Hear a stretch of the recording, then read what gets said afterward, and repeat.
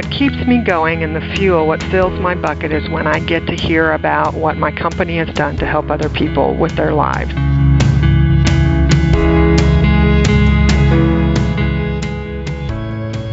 Hello, everyone. Welcome to Life in Accounting. We are a podcast production of WhereAccountantsGo.com. I'm Mark Goldman, a CPA and your host for this show. Well, thank you for coming back and joining us again for another guest interview. I don't know when or where you personally listen to the podcast. I tend to listen to them when I'm driving or maybe when I'm working out or something like that. But whenever you find it convenient to listen to the show, I just wanted to say thank you. Thank you for coming back each and every week. I really do appreciate you. Well, our guest for this week is a little different than what we've had in the recent past. We've been a little negligent in highlighting successful industry accounting careers, and I think it's important that we showcase successful careers leading up to CFO and VP level positions as well, since that's the direction that many of us go with our careers. Our guest today is a great example of success in industry. Stephanie Cavanaugh joined us from Austin, Texas for this episode. As you're going to hear, although Stephanie started her career in public and that launched her into a CFO role for a small organization only after about 5 years in audit, that experience led to her being able to progress into positions at that level with billion-dollar organizations. And yes, that's billion with a B. She's been in the medical industry now for a while, and later in the discussion, we get into what she enjoys about the medical industry specifically. I particularly enjoyed that part of the interview. As always, I think you're really going to enjoy this discussion. I will say that in the interview, we had a little technical difficulty with the connection, but that clears up pretty quick. So please be patient with that. It really is some good content. If you do find value in this episode for yourself, please check us out online as well. You can find us at www.whereaccountantsgo.com. We have audio and written accounting career-focused materials, books, blogs, other podcasts, and even some tools for employers as well. If you're looking to grow your own career, or if you're an employer, one thing you may want to check out on our site is our courses section. We have courses there for employers and job seekers. We have courses on hiring, courses on advertising accounting positions, and then several job seeker courses as well. You can find that at whereaccountantsgo.com by clicking on the courses item on the top of the menu. Well, with that, let's go ahead and get started. Here's our guest for this week, Stephanie Cavanaugh.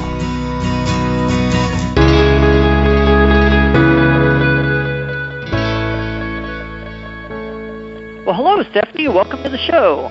Good morning, Mark. It's a pleasure to be here. Wonderful. Well, thank you again for doing it. Well, for the audience, we have Stephanie Cavanaugh in the Austin, Texas area on the show with us today. And I have put out a call, so to speak, to some of our former guests for a few individuals in senior management roles in industry, because we've been a little light in that area recently. And I think it's important for us to highlight how you can move up to CFO or VP of Finance if that's something that you're working towards, particularly for our listeners that are earlier on in their career. And from that request, Stephanie was referred to us, and I thought she would make a great guest for that purpose on our show. Stephanie is currently the CFO for a medical organization in Austin, but she's going to share her full career story with us, going back to the early days, so we can get a better perspective on the milestones that got her to where she is today. Stephanie, I definitely do want to get into your role now, but first I'd like to walk the audience through your full career so that we can get an idea of the progression and those key points.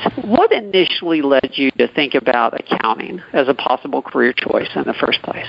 So somewhere in middle school, don't remember exactly, we had, one of those career fair projects where you take a look at all different types of careers. And I had read something back then about, at least at the time, which was a long time ago, that accounting was a really good field for women.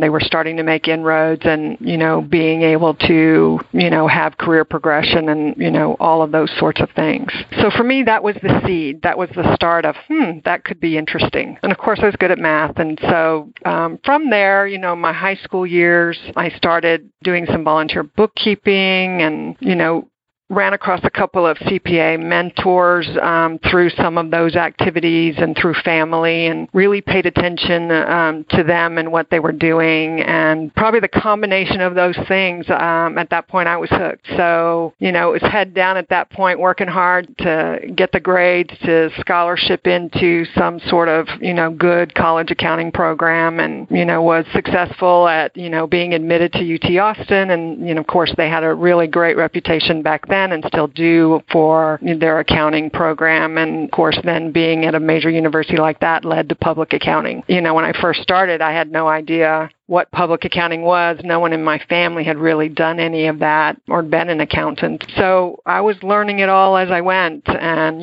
following the lead of advisors and friends and colleagues along the way. But I would say the seed was all the way back in middle school, and the original research that said it's a good place for women. They have good opportunities. Wow. I hear high school a lot. I don't remember the last time I heard middle school. That's interesting. It does reach back a little bit, yes.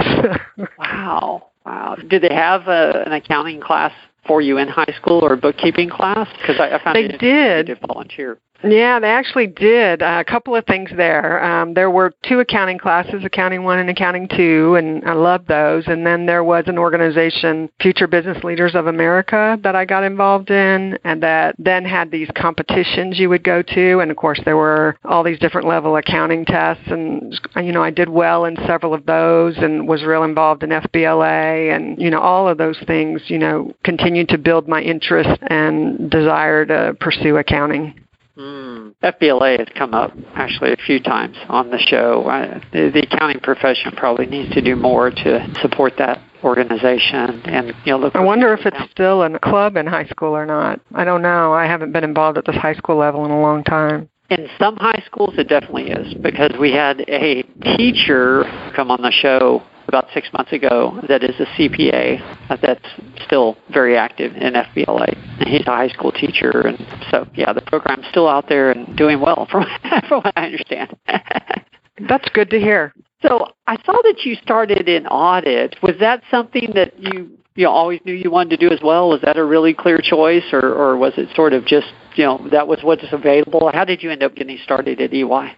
Right. So great question. No, I, again, had no idea what public accounting was about. And quite honestly, when I was, going through my college courses, I preferred tax over audit. Of course, there was, all the professors and all of the networking said, you really ought to do public accounting when you first graduate. It's a great place to begin your career. You get exposure to a lot of things, but you'll have to choose audit or tax if you're going to do, at the time it was Big 8. If you're going to go to one of the Big 8s, you have to do one or the other. So I always thought I would go the tax route, but, through lots of conversation, decided to give audit a try for a year or two and then transfer over to tax so that I could get a little bit of a variety of exposure. But after a year in audit, I stayed in audit the whole time. What I saw was, at least the first few years in tax, my perception was they spent all their time in the office and never interacted with clients. And when I was in audit, I was at client sites constantly and, all over the city and all different,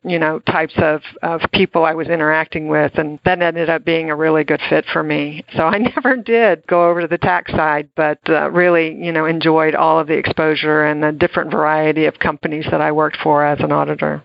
Mind you, I worked at companies. I worked in my career was half in Austin and half in San Antonio. So in a smaller office, you get to see a lot of different companies throughout your career. That might be different in a larger office. If you were in Dallas or Houston, you might be in one of the larger accounts and not necessarily see as many different companies. Interesting. Okay. If you had it to do over again, I'm curious, would you have tried tax after a few years, or maybe that's not a fair question. I don't know. Yeah, I don't think so. No. I mean, if I hadn't enjoyed what I was doing, I would have transferred, but it ended up bringing me, all those steps brought me here. So if I had done tax, I'm not sure I would have made it to this spot. Okay. Yeah, I couldn't tell for sure online, but it looks like you may have exited EY after about 5 years directly into a controller or CFO role. Is that how it worked? It did. I left Ernst & Young, and so I started at Arthur Young, and it merged with Ernst & Winnie, and so it became Ernst & Young right as I transferred to San Antonio. And so half my career was here in Austin with EY, and then the other half in San Antonio. And when I was ready to leave public accounting, more from a personal life perspective, I had confided in one of the partners, and through him received a referral to the CFO position for the San Antonio Symphony. So yes, it was directly into a CFO role, but a small not-for-profit organization. So very different than what I do now, although, an excellent start.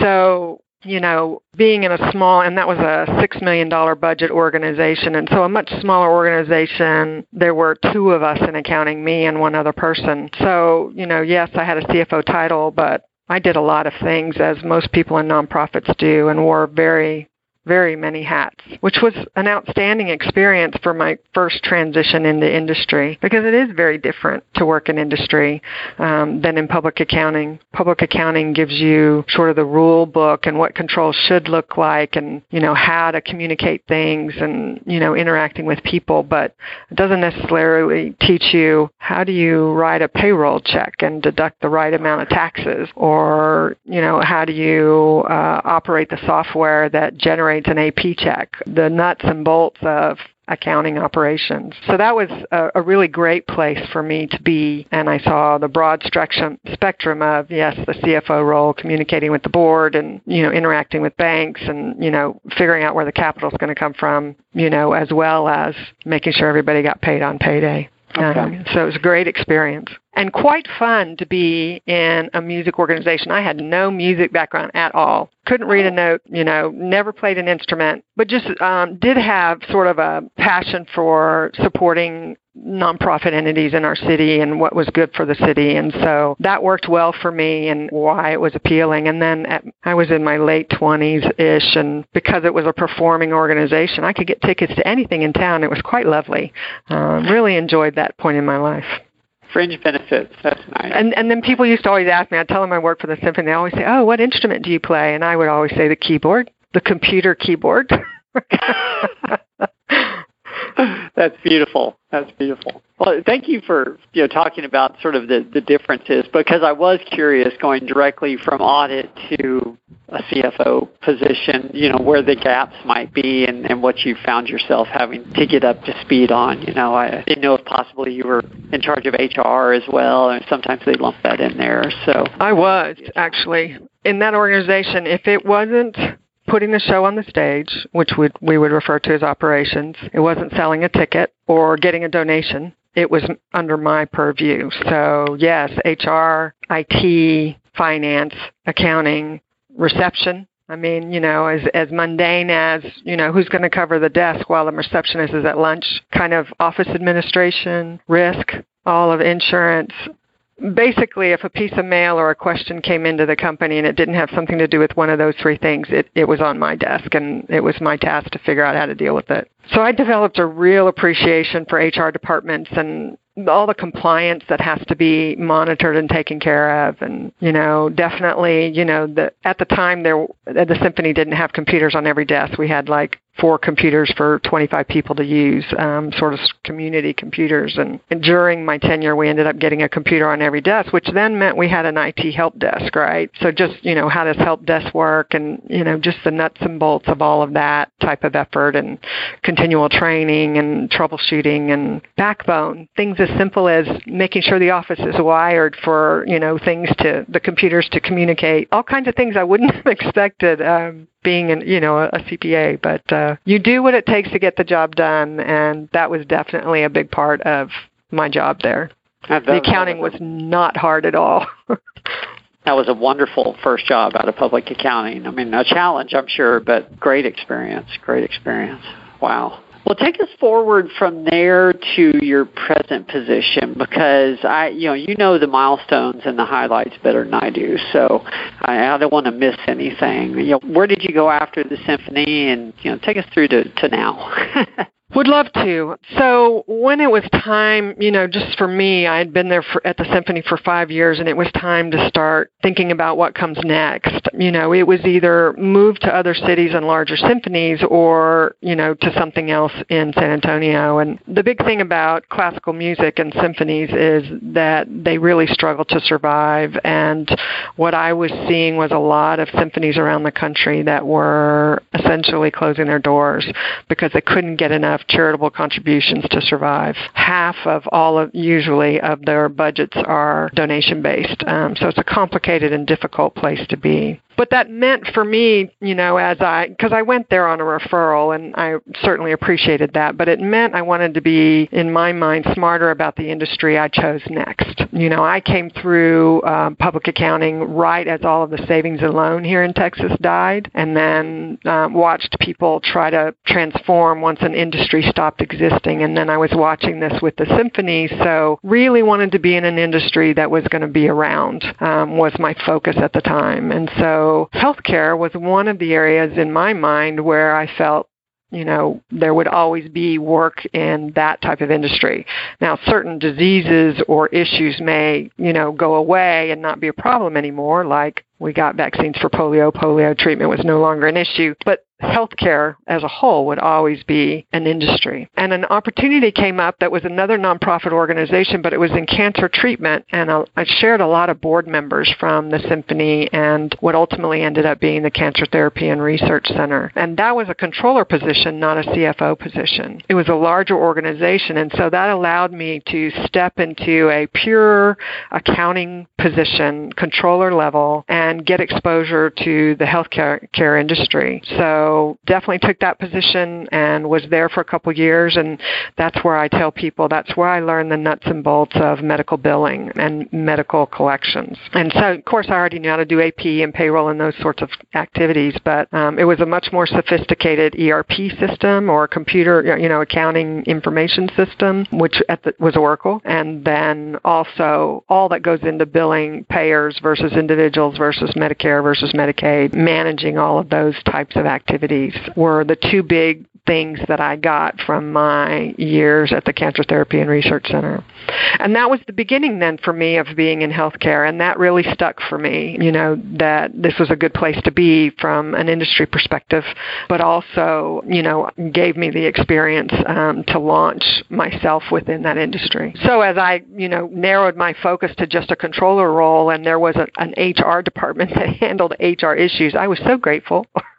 I understood completely what they were having to deal with, and I was so grateful I didn't have to worry at night about, did we, have the proper EEOC policy, or do we have our OSHA post up, or any of those kinds of things that they have to deal with, and et cetera. There was an IT department and all those other kinds of things. So that was really nice to move into a pure accounting area and start to have, a little bit more substantive accounting work. And so then I kind of stayed in that controller, VP finance role. From there, I actually left San Antonio, moved to Austin for love, followed my boyfriend to Austin, and then found a company that was in the orthopedic implant space that was looking for a controller, and they were a public entity, and I had a little bit of public company experience as an auditor, so that was a nice fit. And so I came in and was responsible for everything but cost accounting. There was a cost accounting manager who handled all of that sort of activity, but of course having to do all the SEC reporting and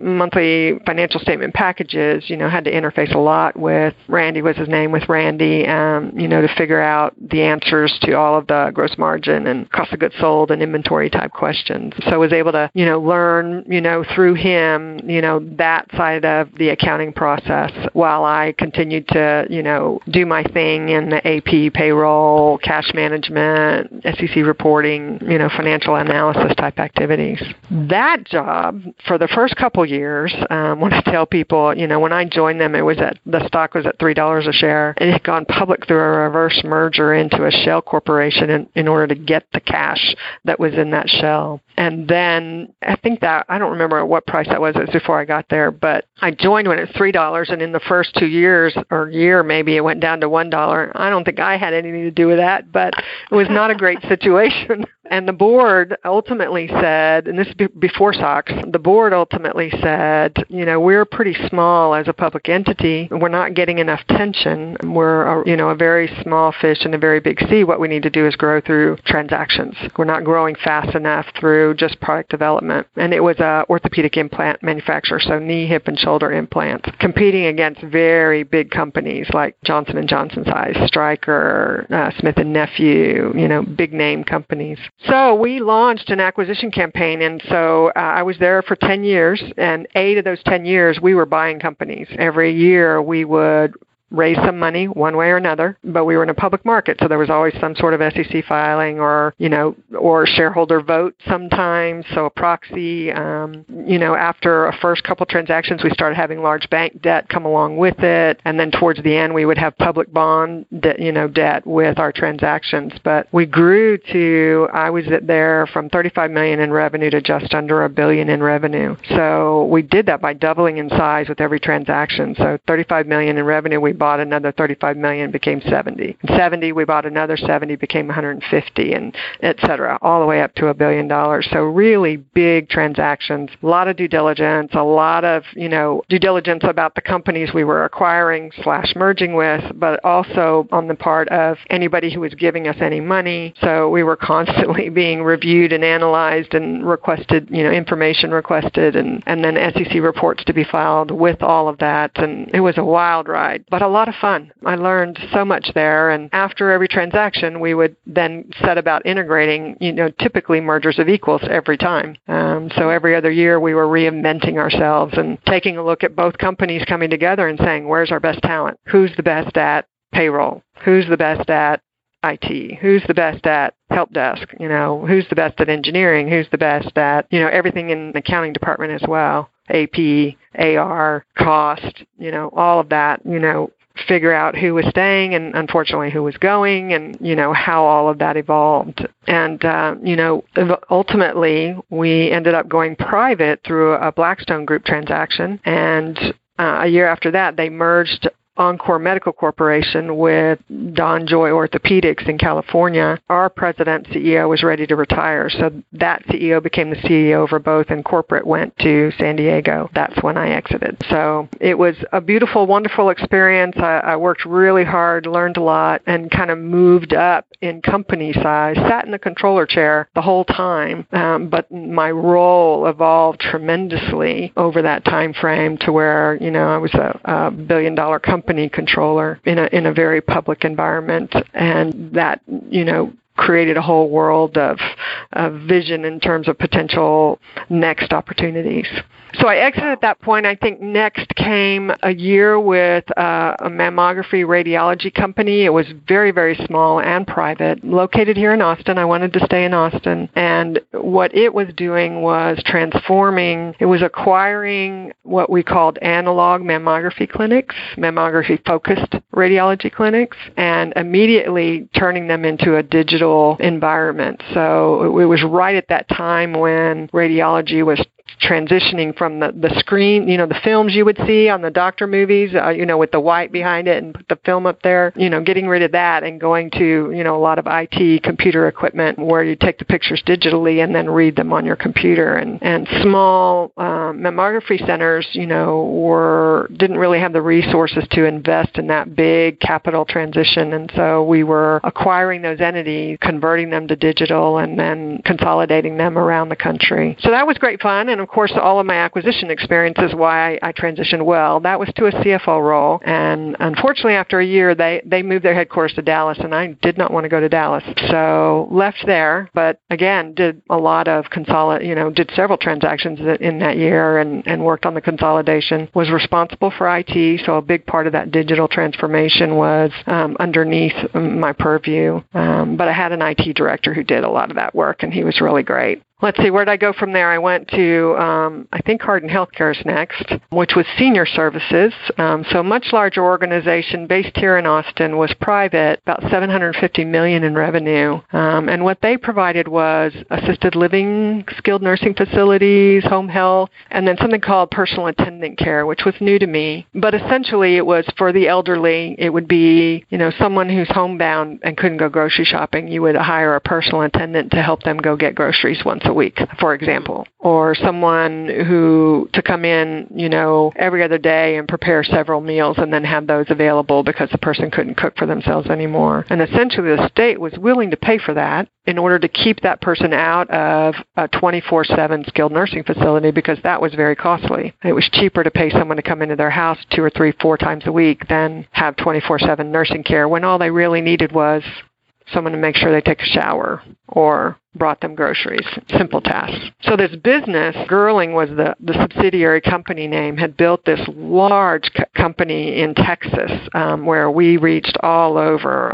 All the rural areas were served by our company, and the state agency that governed that and the Medicaid piece of that was totally appreciative of our organization's ability to do that and provide that service. While I was there, we completed a big transaction, $150 million in revenue, so it took us to just under $1 billion, of a hospice organization, and that fit quite nicely. We also started a smaller organization based out of Georgetown with nurse practitioners, which has become quite a hot topic since that time, 10 years ago almost. NPs are, sort of the wave of the future and are in high demand, and if you don't know, a nurse practitioner can do more of what a doctor does than a nurse can. It's taking some of the pressure off of the limited supply of doctors we have, especially in senior care. With our aging population, the need is expanding and we don't have enough people to treat. So that was an exciting business. I was there for about 4 years, loved that company. I sat in the VP finance role there, and the big task was to get it go public ready.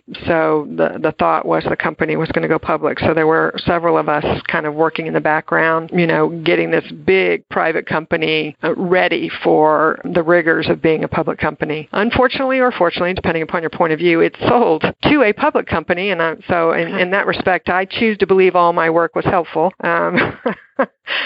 in it being ready to be absorbed by a public company, and is now part of a much larger organization that focuses on the care for the elderly. So I found myself on sabbatical again, is what I refer to my periods between jobs, and heard about this little itty-bitty company I'm at now, Apollo Endosurgery. I actually had known about it for a while. Austin's kind of a small town, and if you've been around for any period of time, especially in the med device area, you kind of know all the different companies. And little bitty Apollo had been toiling away at developing devices to essentially transform laparoscopic surgery to what they call endoluminal surgery. So basically, using all of your natural openings, so your esophagus, your colon, and for us, but other companies are also working on nasal passages and ears and those kinds of natural openings, and using the tools in those spaces to do surgery instead of having to come from the outside and create scars and potential infection sites and all of that sort of other scary stuff that comes along with surgery. And Apollo had reached commercial viability and completed almost an unheard of major transaction. Apollo was at about $1 million in revenue and bought a company, or a piece of a company, that was $100 million in revenue. So I knew they were in a desperate situation and could use help. So initially kind of knocked on the door for, can I help you guys out for a few months, or is there any opportunity here? And the CFO position opened up, and after talking for a bit and helping out for a bit, I joined the team, and we set about essentially integrating this very large book of business into this very small company, and then also did a reverse merger to go public, and have done several capital raises since, and I can dig into that more, but perhaps I should pause here for a moment and see if I've gone on too long.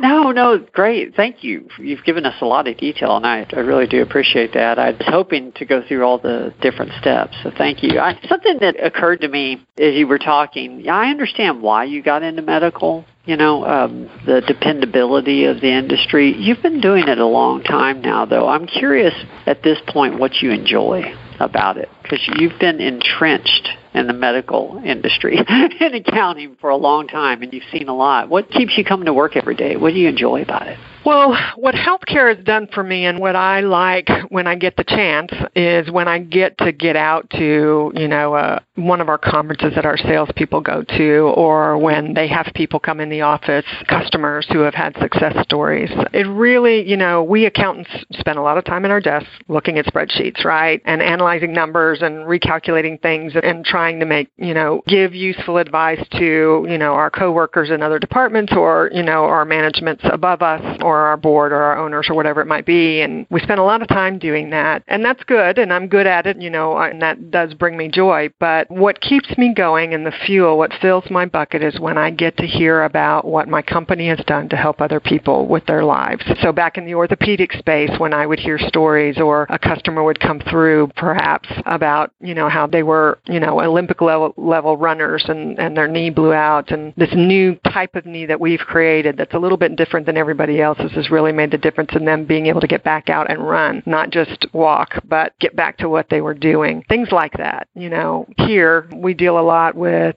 obesity and or issues along the GI tract, and so when cancer is a big one, and so when we solve those kinds of issues for people, those stories, really keep me fueled, and I like being associated with that, and that all the work that I do, crunching numbers and looking for ways to improve, revenue margin or costs, pays off in something like that. Yeah, I think too often we as accountants, we look at our role as much more limited than it really is because we are part of the greater good. And if we weren't doing the job we were doing, the place couldn't exist. Cash has to flow in order to keep people on the job and stuff like that. So that's right. And a lot of what I've dealt with has been, great medical needs, in terms of cancer and aging population. And now a lot of what we do here relates to obesity and as well as cancer. And, every dollar we can save helps us treat another patient, basically. At least that's how I perceive it. So all of that pays off in, the greater good of our community. Yes. Yes. I wouldn't be doing my job well if I didn't ask about, the last, 7 or 8 years in healthcare and how that's changed and how that may or may not affect your daily job. I don't know. I mean, what have the last, close to 10 years been like for you? Has it been more difficult in accounting in the healthcare industry? More work or just checking different boxes? How has the change in the U.S. healthcare system affected accountants? Right. I think, in terms of our day-to-day jobs, cutting a check or, for payroll or for AP or, creating a financial statement or filing a tax return, how we're managing healthcare in the U.S. doesn't affect us as much as SEC and GAAP and the IRS and bank rules and all of those kinds of things. Those affect us more. Where I think the biggest things that I see, affecting is sort of where is your cash coming from first. So when people are debating, let's go to a national health system or, when Obamacare came to pass, who you were billing potentially changed. But the fact that you billed somebody and went through a collection process didn't. So, perhaps the address and who you called, and maybe there were, pieces of paper to be filed that were required that weren't before. They're different pieces of paper. And so that AR process, perhaps was different. Maybe the way you got at evaluating any sort of, reserve estimates, needed to adjust to how that revenue stream adjusted. But honestly, in every business, that's kind of it's different in every company situation. So, yes, it's affected it, but not too terribly much in that respect. I think just the overall healthcare is too expensive, and how do we figure out a more cost-effective healthcare solution? Well, that's affected, us all, the whole company, not just accounting, in terms of we all have to get better, smarter, faster at what we do. And, how can we deliver more service with higher quality for a lower cost? And that has been a constant, part of our culture my entire healthcare career. I mean, it's not new these past 10 years, although there's perhaps been a lot more media about it these past 10 years.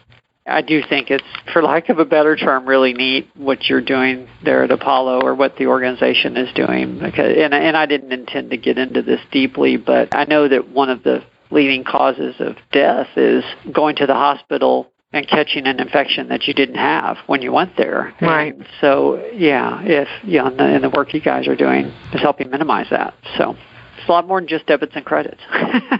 It certainly is, and it's exciting to be here, in particular at Apollo. It's exciting to be a part of and watch this device that we developed gaining traction, and it is. Gastroenterologists are really starting to embrace it and understand how to use it, and starting to expand their thoughts about how to use it in ever-increasing ways, and it's something to watch. It really is. It's great to be a part of. It's important work. Well, I told you I was going to be respectful of your time, and I have 3 questions I end every podcast with. I want to make sure I leave time for those. Last question before that, though, because I'm curious, with your career, if you could go back in time and give your younger self just one piece of advice based on what you know now, what do you think that might be? Oh, my. I'm not sure what that would be today. Every decade there's a new answer to that. So I guess, here, where I am right now, we are not cash flow positive in our organization. And so we still are, raising capital for our organization. And so I would tell myself, go back and spend more time understanding all that capital formation, literature you were studying back when you were getting that dual degree in accounting and finance. I definitely, got the cash is king, knowledge just from my work experience back in the symphony days. So, I get that, but where you get capital from changes from a nonprofit organization to a public medical device company, and, sure wish I had paid closer attention. That being said, I'm learning it now. That's sort of the key to anybody's success, I think, is continual learning and always keeping your network and lines of communication open and looking for advice from others who have, followed the path before you. So, I guess that's what I'd say today. And I guess that in there, it changes all the time. Sure, no, that's a good answer. Thank you. It's much more in-depth than we get a lot of times on that question, so thank you. Well, I do end every podcast with the same 3 questions, and so I probably should get to those. First one's usually the easiest. From a career perspective, what's been your proudest moment? Well, we talked about how I've worked for several companies that have been sold or were high M&A and then, ended up having sabbaticals and moving on to other opportunities. And, I would say when I look back on that, my proudest moment was the first time that happened to me. And here's why. It's a little bit of a twist. I was a controller there, as I mentioned, but I had several managers reporting to me, and we all were essentially let go as everything moved to San Diego. And what I was thrilled about was, after our period of looking for our next opportunity, all of my managers found controller jobs. And I just felt really good about the fact that all of them were able to move up to the next level based upon the experience that they received while they were there. One of the things phrases I carry around about leadership is leadership's about 3 things: getting better first, helping others second, and then getting better at helping others get better third. And I felt like I really did a good job of helping others get better because they were all able to land jobs one level above where they were. Proudest moment. Wow, that is an important skill as a manager, to develop others. Thank you. Well, second question, tell us about a lesson you learned the hard way. And the more you can tell us about the situation, of course, the better, because that's how we learn. Right. So I'm going to be pretty open here. I was a new CFO at one of my companies in the past, and I found out that my CEO was borrowing money from the company. When I inquired of my CEO about it, I was told that it had been approved by the chairman of the board, the private equity firm that invested in us, but it was all very confidential, and he had worked out a plan to repay the loans. And being new and, learning my CEO, I accepted that story without verifying it for several months. And in hindsight, I wish I would have called the chairman that very first day and verified all that to be accurate as presented to me. Probably can't give you a whole lot more detail than that since there were improprieties involved, confidentialities, but what I would say is my advice here on this call is just know that we sit in an extremely important position in accounting and finance, and we have to always be diligent to do the right thing for our companies and for all of our stakeholders in our companies, and keep everyone fully aware of what's going on no matter what. Well, thank you for sharing that. That is an important lesson to learn, and we want to believe the best about people, but that's not always the case. Thank you. Well, last question, and then we'll go ahead and close it down. What is the best piece of advice that you have ever received? Okay, well, gosh, there have been so many things I've learned. And again, that's another one where, every decade it's another, it's a different one. That's the wise man once said. I've tried to share a bunch of things on this call, but I guess what I would leave you with is a couple of phrases that I keep close and I look at pretty regularly. And one is, you are the average of the 5 people you spend the most time with. And so guard that time and pick those people well and evaluate that regularly, because I think that's true. And then the second one that I remind myself regularly is, what you permit, you promote. So as a manager, when you're looking the other way or you're not addressing something, in the end, you're actually promoting it. And so be mindful of that as you move forward in your career. Beautiful. Thank you so much. I bet you are a tremendous manager. I can tell. Yeah, from the insights you shared. Thank you very much. Well, thank you, Mark. I appreciate that. No problem. I've learned a lot through this. So thank you.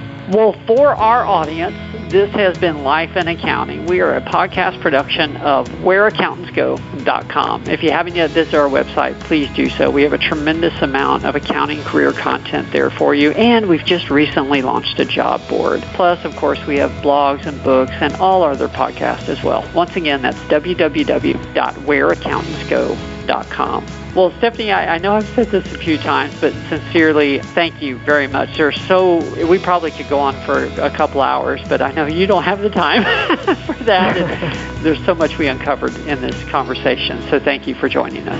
It's been an honor and a privilege, Mark. I appreciate your inviting me, and I hope it's useful to someone out there. Well, thank you to the audience as well. We will see everyone next week. There's more to come.